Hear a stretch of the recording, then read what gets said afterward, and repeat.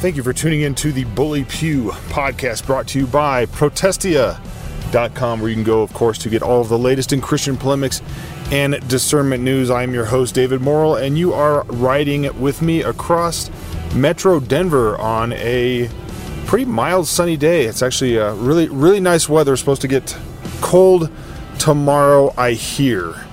But this is Colorado, and that's what happens. Although, have you noticed that everybody who lives anywhere will always talk about how crazy the weather is where I live, as if it isn't crazy everywhere? That's a particular problem around here in Colorado, in the Denver area. I think people talk about the weather around here like it is a roller coaster in some sort of special way that it isn't a roller coaster everywhere else. And I'm pretty sure the weather's just unpredictable everywhere. So anyway, I digress. We're going to talk today about, while you're riding with me across Metro Denver, we're going to be talking about what I like to call the Abuse Incorporated. Let's start with that descriptor, Abuse Incorporated, and the tyranny of victimhood that is not only prevalent. I mean, there have been places where it's been incredibly prevalent in institutions, the SBC probably being the one I'm most familiar with and closest to the situation, where the tyranny of victimhood is threatening to destroy what remains of the unity of the Southern Baptist Convention. But it really is it's the tyranny of victimhood is more a result of, well, it's a result of a failure to think and act with moral clarity and courage from society at large, certainly, but in Christian conversations, in Christian circles, especially institutional leaders, especially pastors. There is a refusal to act with moral clarity and conviction and with courage, because long ago, it's been, a long time now, churches have really recast themselves not as purveyors, brokers of truth in a hostile culture, but tried to position themselves as friends of the culture. And of course, our culture being very commercial and materialistic in a lot of ways has resulted in churches being the same, churches transforming themselves from places that are markedly different in all of the ways that it matters to be different culturally from the world, and instead now are kind of like Jesus-flavored versions of the world. They offer basically the same things that the world offers, but the Jesus-branded versions. They still are offering self-actualization, positive emotions, therapy, community, a sense of belonging in things that are really, and they're really no different than what the world offers. But in the church, they're still infused with some level of Christian identity or Jesus branding. And what we've found now in postmodernism, in a cultural time or societal time or time in the world where not only is the truth of God's word, the truth of reality as He created it, being challenged, but the truth itself, the actual existence of truth itself is being challenged. So it's not just saying, hey, what you as Christians believe or what the Bible says is untrue, and here's the actual truth over here. It's truth itself is not a reliable construct anymore for thought or human experience. And so we find ourselves talking to people that they don't particularly know what they believe, except that belief doesn't actually matter. And that's a very difficult situation in which we find ourselves. And the only source for truth that many people go to is their own internal decisions, their own internal emotions. Truth comes from inside them rather than externally, which has been the traditional and, of course, the biblical understanding of truth. Truth is not something that's sourced from within. It's revealed from without. It's revealed externally. It's revealed in the Word of God. It's revealed in His created order. It's revealed in what we see around us so that we are without excuse. And churches in their efforts, and I couldn't say that their hearts were in the wrong place, their motivations were wrong or something. I don't know. It doesn't particularly matter. But even if we grant that the motivation behind trying to please the world was first and foremost to try to reach the world, and of course that is a proper motivation. The Great Commission is a proper motivation.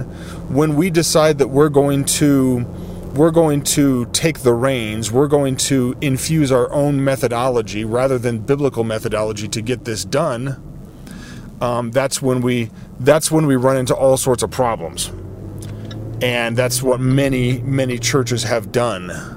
Many churches have done this, and I would argue almost every church has bought into this, at least to an extent.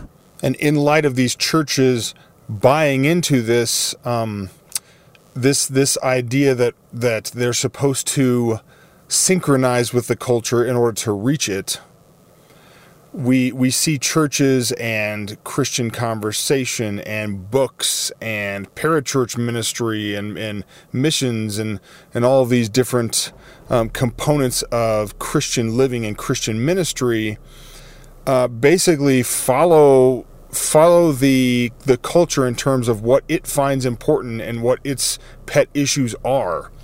It's not a coincidence that the same weak points in modern culture, especially in Western Judeo-Christian culture, the same weak points are the same weak points that we see in the Christian church. So as the Christian church, or as the culture, as the culture gives into third wave feminism, the culture gives into the LGBTQ agenda, and they wrap it up in godly language. They wrap all of these things up in the language of love and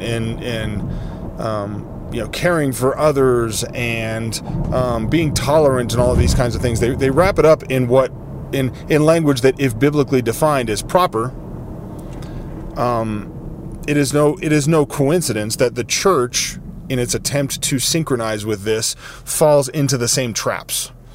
And one of those traps, and we see this in multiple areas. I mean, you run the clock about 10 years ago, and this trap was being set for the church in terms of so-called race relations. It really came to a cultural head in the church a few years ago with the death of George Floyd, and in 2020 the sort of race rioting and the inevitable result of trying to promote justice on a subjective, collective, special interest group kind of level. And the church was going right along with it, and still is to some degree. I mean, there are still plenty of woke church pastors who have bought the race reconciliation Kafka trap, hook, line, and sinker. In other words, because these are white men who have bought into this, there's nothing that they can do to actually reach a point of solution or peace with the issue. They will be forever performing penance for their sin of being white, privileged white men, which is the goal.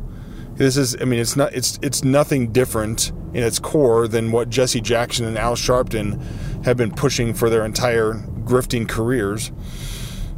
We saw this subjective judiciability, subjective justice being applied in that area, and then following that, and most pointedly in the Southern Baptist Convention, we saw the exact same quote-unquote justice, the same social justice, collective justice, being worked out in the so-called SBC2 abuse survivor movement. And we saw it really took a lot of churches, a lot of pastors off guard They didn't realize it was an issue because it wasn't an issue in their churches. It wasn't an issue in their circles. And yet they were constantly barraged with media and with other people in the convention and, other people that had, to be perfectly honest, had their own motivations, their own political purposes for doing what they were doing, telling SBC churches and pastors all over the country that sex abuse is a major issue in the Southern Baptist Convention, and oh, by the way, we're going to take the tact that the convention, the voluntary missionary, primarily missionary, but also education cooperation of churches, is somehow responsible for whatever the reality is behind these abuses going on at churches. However big or small they are, we're going to accept the notion that the Southern Baptist Convention has some sort of role to play like any other denomination. Of course, not accepting or realizing or not being willing to stand behind the fact that that's not the case, and that it's not the Southern Baptist Convention is not a denomination. So you have all of these pastors and churches and things, local SBC churches, who are now getting pushback from media-informed, gaslit members of their congregations, coming to the pastors and saying things like, why are we still associated with the SBC? It's a haven of abusers. Didn't you? I mean, we don't want to look like the Catholic Church and their priests abusing boys kind of stuff that was going on 10, 20 years ago, however long ago. We don't want to look like that. And the pastors being taken off guard, like, what? Well, yeah, that's bad. And of course, in the back of their mind, or I should say, maybe in the back of their culture, of their process, there is still this motivation to be seen as good by the culture, be seen as acceptable by the culture. If the narrative is SBC is bad, SBC is full of abusers, and we're a Baptist church, even if we don't say, we're First Southern Baptist Church of Poughkeepsie, whatever city, right? Even if we don't say we're SBC overtly, even the term Baptist gets us wrapped up with the SBC, and the world thinks that we're a bunch of abuse supporters, that we look the other way when there's abuse going on. And so we got to get rid of that. Again, this is all motivated by pragmatism. This is all motivated by a heart for what do lost people think about us, or what is the prevailing falsehood and lies out there. It doesn't matter if it's true or not. What matters is, does the world think it? And if the world thinks it, we have to respond to it. We have to do something different. We have to make changes. It's not any different in terms of the technique, in terms of what's going on. It's not any different than the professional victimhood and the victimhood as virtue practiced by the race grifting industry. The Abuse Incorporated, as I like to call it, is really a cottage industry at this point of supposed, because we don't actually get to ask questions here. We don't actually get to try to figure out what's true and what isn't true. It's an industry run by and serving abuse victims. And it can be anywhere from, and it has been, by the way, anywhere from real abuse, anywhere from like really sick stuff, which thank God has been very rare, all the way up to, such and such pastor or ministry leader looked at me the wrong way, or said the wrong thing, and said something I didn't like, and that made me feel threatened. It can be, anywhere on that scale. And how do we know this? Well, the two biggest abuse supposed cases, the two biggest, the things that took up the most space in the Guidepost report that the SBC commissioned a couple of years ago were the cases of David Sills and Jennifer Lyell, and then and then Johnny Hunt with this younger pastor's wife. In neither case, I hate to offer this caveat because I'm sick and tired of people offering caveats when they discuss these things, but I'm going to anyway. I don't know. At the risk of, I don't want to label these two things that like there wasn't sin involved. Obviously there was sin involved, but that's a big difference between saying that David Sills and Jennifer Lyle's relationship, there was sin involved in it. It was inappropriate. It was inappropriately intimate for two people not married to one another to be that close in that way. And the same thing with Johnny Hunt and this other pastor's wife. It was an inappropriate situation. There was sin involved. Shouldn't have happened. Shouldn't have been done. And yet we can also say at the same time, neither one of these were cases of sex abuse. Neither one of these cases were abusive just because we could say, well, one person had more quote-unquote power than the other. That's not how sin works. I mean, we know this particularly because the Bible's incidents where this kind of thing happens show something very different. Bathsheba was held accountable for her sinful involvement with David, even though he held the power. No, he didn't rape her, by the way. I don't want to chase that rabbit right now, but that's one good example. Eve was not let off the hook for her sin in eating from the tree, the knowledge of good and evil, she was not supposed to eat from, just because the serpent deceived her. Just because the serpent was in the, I would argue, the more powerful position in that conversation, she's not off the hook for her responsibility to do the right thing, and neither are abuse, survivors, victims, in whatever capacity that they are, off the hook for things that they've done wrong simply because they were sinned against. None of us are.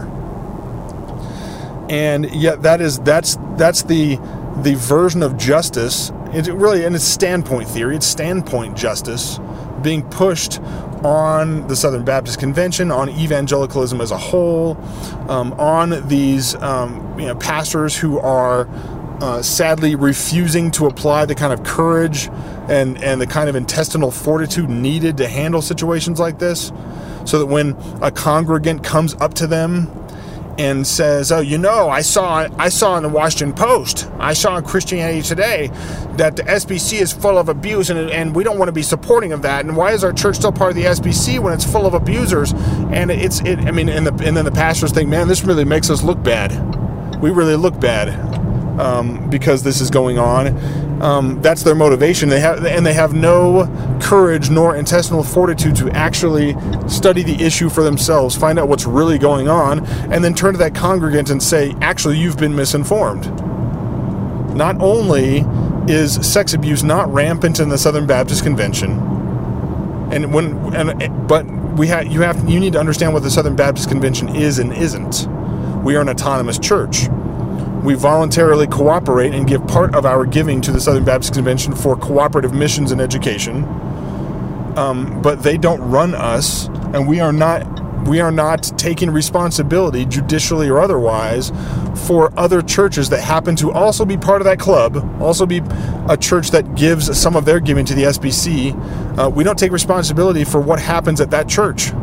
We don't take responsibility for their policies or an individual at their church sinning, even in a very serious and grotesque way. That's not on us.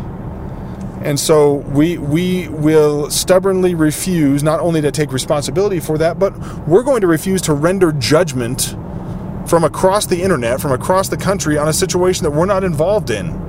That's for that church.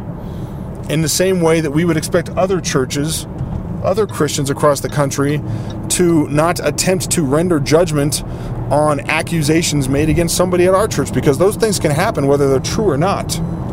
Anybody can be accused of anything.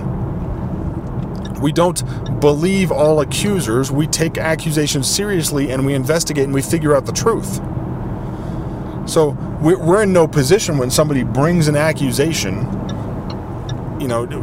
unless, without firsthand knowledge, unless we are a witness or directly involved in it, if we are even one step removed, we're in no position when that accusation first arrives from which to render any sort of judgment, to make any sort of self-serving virtue signaling statement about, oh, this is awful, and man, this happens everywhere, and I can't believe this would happen in the blah blah blah blah. Like, you don't even know that it happened.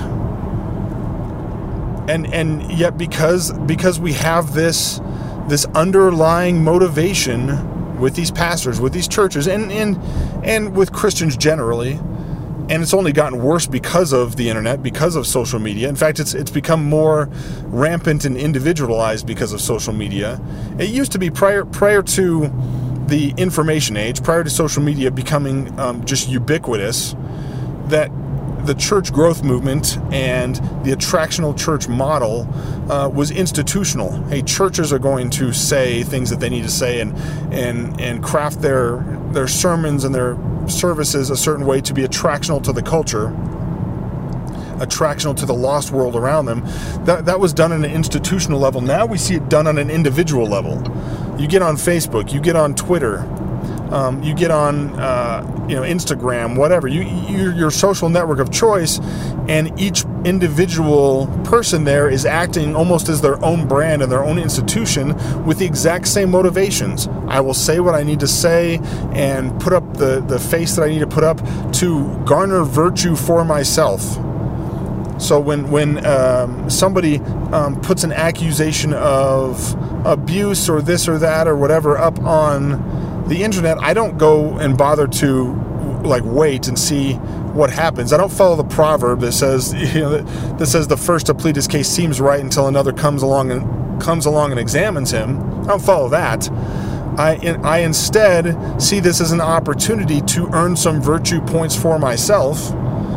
And I put up a social media post like, it's unbelievable that this would happen in churches or some broad-brushed collective accusation against a group of people. I can't believe, or something like, this is exactly what happens in fundamentalist church culture, whatever it is. I see this as an opportunity to score points for myself, to make myself look good. Never mind that I actually don't know anything about the situation. Never mind that at the current level it's just an accusation. Even if I look at the situation, I say, well, there's an accusation out there, and because of that accusation, the institution that the person's involved with has removed them. I presume that institution then knows more than I do about the situation. But that doesn't necessarily mean that they've done the right thing. That doesn't necessarily mean that there isn't foul play involved in the judicial process. And yet I'm out on social media assuming I know the truth. It's like the 6 degrees of Kevin Bacon version of justice. And the only thing that really matters at the end of this process is, what do people think about me? What do people think is right or wrong? What are people accepting as right and wrong, as if somehow justice is determined by popularity, rather than the biblical standard of justice, which is to actually find out the truth of what happened. And in terms of, I'd recommend you go read through this if you're not on X, on Twitter, then maybe I'll publish it somewhere else. Maybe put the thread in the Patreon description, because this podcast does go out into the open world for freeloaders in its entirety, but it also is posted on Patreon, and I don't think there's room for that entire thread in a regular podcast description, but I might put it on Patreon. But if you're on Twitter, if you're on X, I'd recommend head over to my Twitter profile, CO Conservative 7. At CO Conservative 7, and a thread that I recently put up that is starts with a screenshot of Krista Brown, who is I guess maybe the matriarch of SBC2, and Krista Brown, I don't know if anybody has really confessed to what she says was done to her. She says, she's in her 60s or mid 60s, maybe 70s now. I'm not sure her exact age, but she claimed back in, I think it was 2004, 2005, that she was abused in an SBC church, decades prior, of course. And of course, this happens long after the statute of limitations has expired, which puts everybody in a pickle in terms of determining the truth or lack thereof of the situation. And of course, folks are then pressured to render judgment on it or take the side of somebody in this because she's out saying this pastor did this and that and the other to me. All very well may be true. But I don't know, as I'm thinking about this driving down the road, whether that pastor has admitted to anything, anything that's abusive, whether it was one of those gray area things where it's like a youth pastor and it's like, hey, the relationship, or a youth leader or something where, hey, the relationship is inappropriate, and there's plenty of sin involved, but it's not the same as rape or pedophilia or something like that. I don't know. It should be said, by the way, before I forget about it, that the two biggest supposed demonstrations of the sex abuse rampant in the SBC, the two biggest cases investigated, the Sills Lyell thing and the Johnny Hunt thing, neither party says that actual sexual intercourse happened. Neither party. Everybody knows that, like, the Jennifer Lyell thing, there was I don't think there was any physical intimacy between the two people. It was more like an inappropriately intimate emotional affair, if anything else. And that's not to downplay that, like that's not a big deal. But you'd be forgiven for assuming that there was rape or that there was a ongoing sexual affair between the two people, and none of that was the case. And yet we were supposed to accept that this was actionable. This was actionable sexual abuse against not David Sills, but or I would argue even Jennifer Lyell, who was a grown woman at the time, by the way. But actionable against the institutions, actionable against the Southern Baptist Convention institutions, Southern Seminary or Executive Committee or whoever. They're supposed to be held responsible for this emotional affair that happened between two sinning yet consenting adults. But yeah, so now I'm trying to remember where I was. I digress. This is the environment in which the evangelicalism finds itself, where victimhood is virtue. Oh yes, I'm sorry. Now I'm back on the. I'd recommend you go read the tweet thread that I put up earlier today. But Krista Brown tweets out, and again, I have no ability to know whether what she's saying is true or not, how true it is, what parts of it are true. I don't know that. But of course, in light of being unable to actually figure it out, we are required to, apparently, morally required to accept whatever the purported victim, the survivor, the abused person says is true.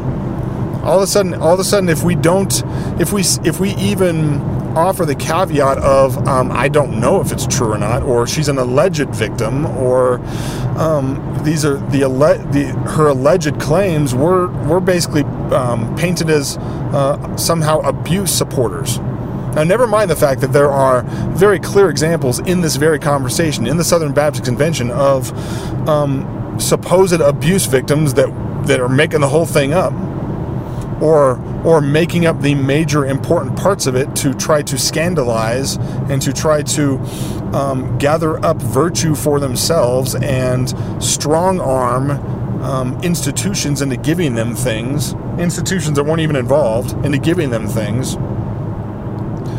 Hannah Kate Williams is a good example of that. I have yet to see, I've said this before, I have yet to see a single shred of evidence, anything that young woman is saying is true. I haven't seen any evidence of it. She has yet to present any evidence publicly that any of it's true other than stuff she's saying. And when you line that up with things she said that are manifestly ridiculous and false, manifestly comically made up, she has no credibility. No credibility. That didn't stop Grant Gaines from using her as a prop in 2021 to start off this whole fiasco. And why did he do that? Because he saw an opportunity. He saw an opportunity because the culture was focused on feminism and Me Too, Harvey Weinstein, abuse in the workplace by men against women.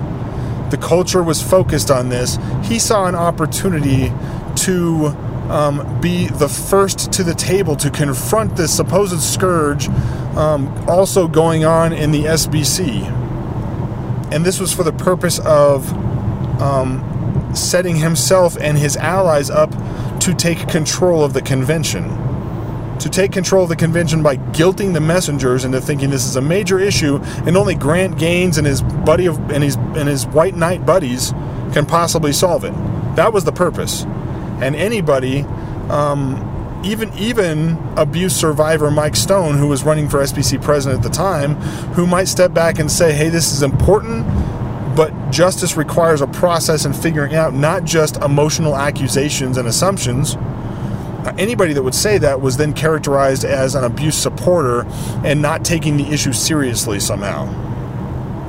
That was the purpose. It was a political move, and the chickens are coming home to roost, fortunately, on some of this.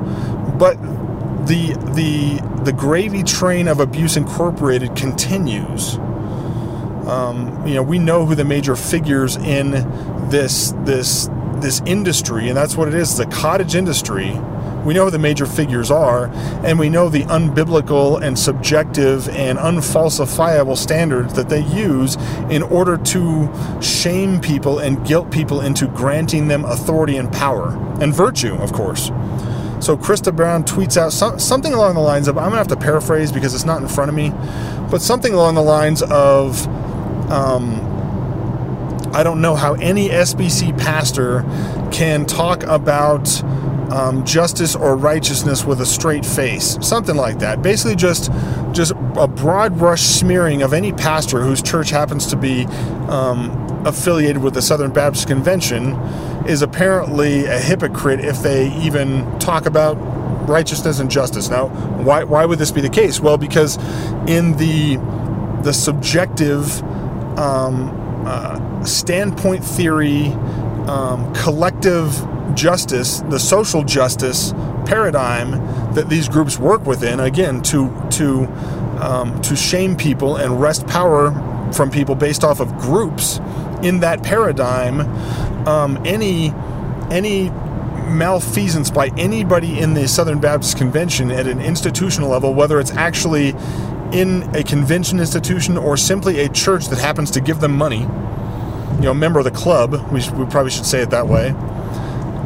Any provable or credible accusation against them smears everybody. Everybody is guilty. You are guilty by the fact that you hold the same convictions, the same theological confession as a church where a problem happened. You are now equally guilty of that. And what we have to get to is that there's two motivations as I get to the end of this Bully Pew podcast, and I appreciate you hanging out with me this long as I rant about this driving down the highway. We have to realize that there are two primary motivations going on here. Maybe three. We could say three. But I mean, two are so closely related that we could certainly describe them together. But they're the same motivations that motivate all sorts of sinful behavior. It's power and it's money is one of them. Power and money. And that's power over the institutions. It's the money that the institutions collect for missions and for education. That's part of it. And the other motivation is being against biblical teaching and doctrine in the areas of gender, in the areas of justice. There is a theological motivation behind a lot of this as well that synergizes with the motivation for power and money. And by the way, we could even tack another motivation onto this as well, but it really is related to the power motivation. It's institutional power and money is part of it, but there's also personal power, personal authority, personal influence online, and this influences not only some of the biggest voices in the conversation, this influences the smaller voices in the conversation. We talked about earlier on this podcast how the same world concern, what does everybody think about me, I need to look good in front of everybody, motivations that motivate the church growth movement and the market-driven church, where, hey, what the world thinks about us is of primary concern to our worship practices, primary concern to our ministry is what the world thinks about us. This also works out on an individual level on social media. And the thing is, the whole thing is it's a mirage. For all of the times people on social media think, oh man, whatever I say here, everybody's looking at it and they all really care and everybody's gone by this, and if I don't get enough likes, it means everybody saw it and didn't like it. That's all fake. For every time we think that, we fail very often to put the shoe on the other foot and realize that that we don't look at other people's posts that way. Like I saw a bunch of things on X, on Twitter, as I was writing the thread that I was writing and putting those things down that I don't even remember. 2 seconds later, I don't remember. And yet the folks that wrote them are in their mind struggling with this idea that, oh, everybody saw what I said and they're really concerned about it, and that's the motivation for influence and power and respectability happening on an individual level, and fundamentally, psychologically, emotionally, the forces are the same as they are on the institutional level. So, yes, while we have the motivation to wrest control of the institutions from some people who are politically motivated, we have money motivation. It's a power and influence game, which is why the gravy train, as I like to call it, of Abuse Incorporated will never stop. It will never be satisfied.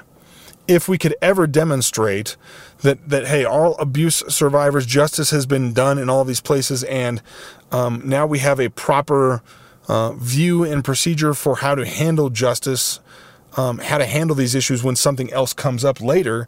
If we ever reach that point where, hey, we have it figured out, and that doesn't involve a blank check for Abuse Incorporated, a blank check for those who seek victimhood for virtue and for power, it won't satisfy them. It will. As in the race reconciliation conversation, they've admitted this. Multiple people involved have admitted that racism is never done. It can never be done away with. It can never be done away with, which is just their virtuous way of saying, you will always owe me. Certain disfavored groups will owe, supposedly disenfranchised, disfavored groups will always be owed something by those favored groups.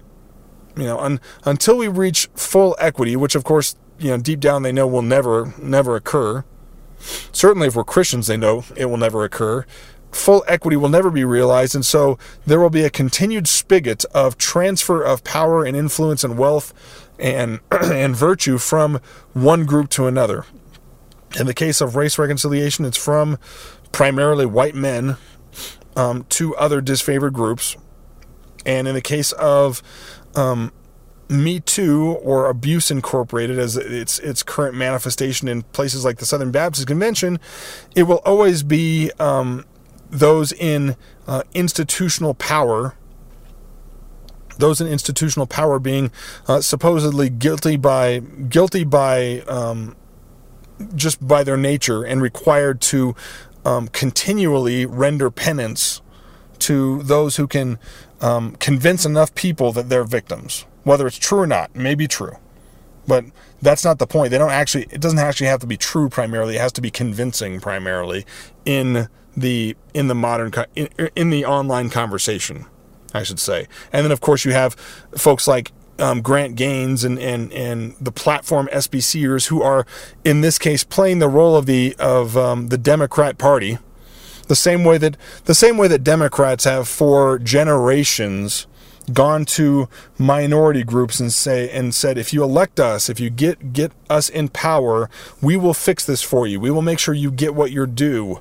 We will make sure that we take from this group over here, the 1% or whatever, and give it to you. Of course, it never comes to fruition. The platform elite, if we can even call them that, because the SBC is not as influential as we in the conversation sometimes think that it is.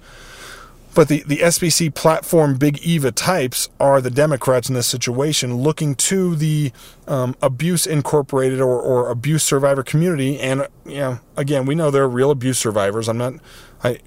This conversation isn't about that, but they look to that community and say, really, no matter how true any of this is, true, not true, anywhere in between, we will fix this for you if you give us power. If you put us on committees, if you give us trustee positions and institutional leadership and things, we will be the ones to really take this seriously. Not like those conservatives over there that keep prattling on with their old-fashioned notions of due process. No, we will make this happen. We will wave our magic wand. We will believe everything you say, every bit of emotionality that comes out of you. We will take as tangible fact. And we will right this ship. We will put this back in place. Of course, what they're offering isn't even possible. It's not possible. It's a pipe dream. It's a mirage. It can't actually occur because there are still real processes of justice that have to be dealt with. And that's what we're finding now. Now we're finding just as many legal problems and lawsuits coming from those who claim they've been falsely accused, falsely characterized, lied about, slandered.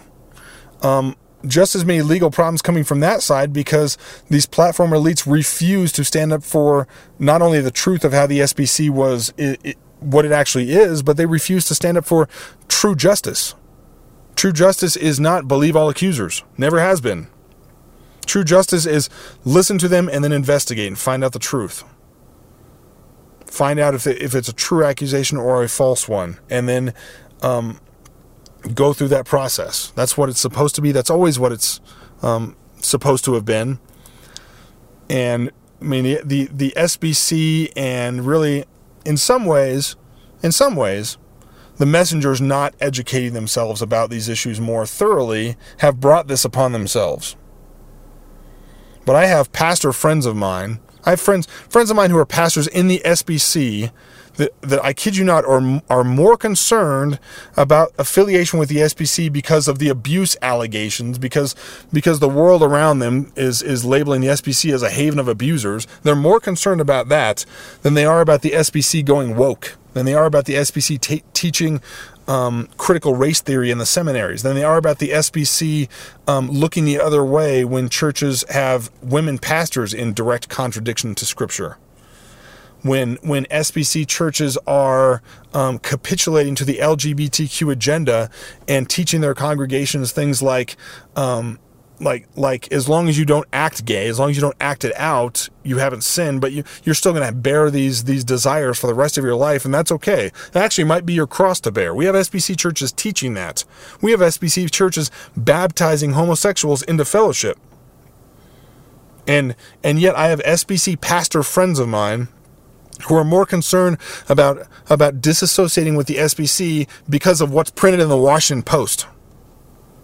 They're more concerned about disassociating with the SBC because the world thinks it's a bunch of abusers. Not only that, even if they disassociated with the SBC, some of them are unwilling to continue to call their churches Baptist. They're saying we got to get rid of the name Baptist because the world apparently has successfully smeared that word enough.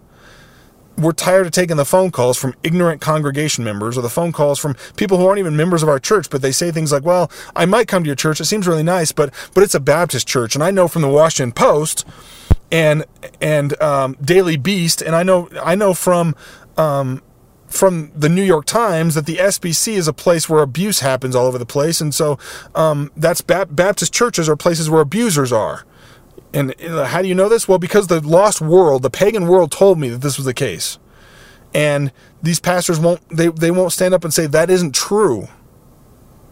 I know it isn't true because I've done the research, and those are false allegations. Here, let me tell you about church autonomy. Let me tell you about what the Bible teaches about our church being an autonomous body of believers, a self-governing autonomous body of believers whose only Lord is Christ. We don't bow before the Southern Baptist Convention. They don't run us.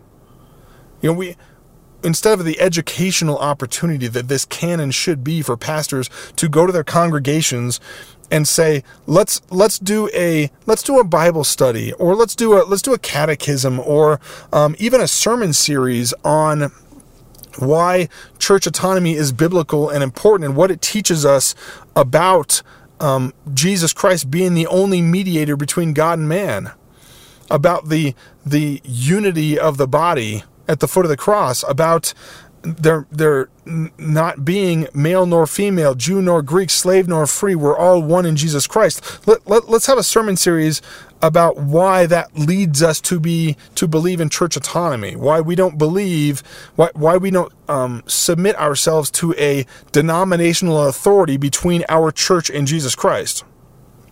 And instead of taking that opportunity, they're running scared. They can't stand up to the culture.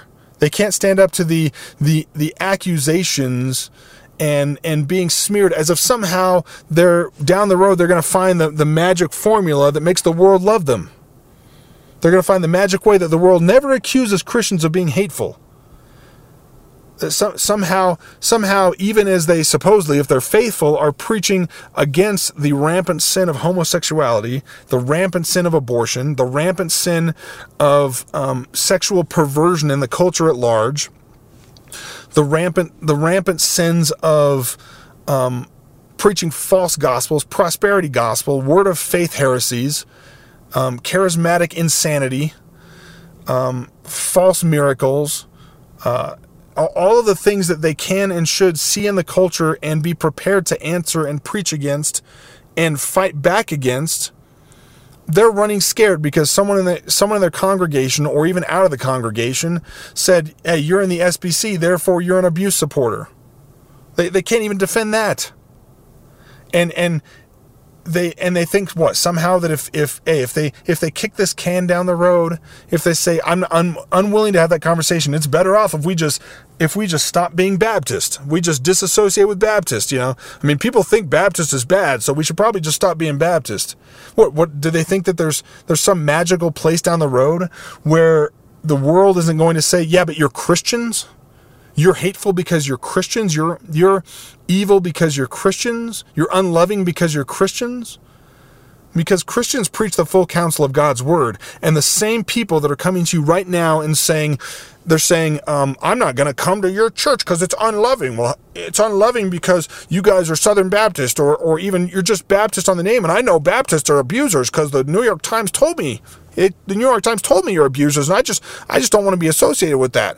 It will be the same person that after you've jettisoned that will come and say, "Hey, so I heard that your church preaches against homosexuality. I heard that you don't think gays can be married." Well, I can't go to a church like that. That's unloving. I mean, and some churches have already given into this, obviously, but even in spirit, some churches have given into it. They stopped calling themselves churches. They take the cross off the steeple or whatever. They're doing things from a heart motivation that is, let me please the world. Churches disassociating with the SBC because people think it's a bunch of abusers when they know better or should know better, are doing so from a sinful heart motivation that says our church exists to please the lost world. That's the truth. You might not like me saying it, but it's the truth.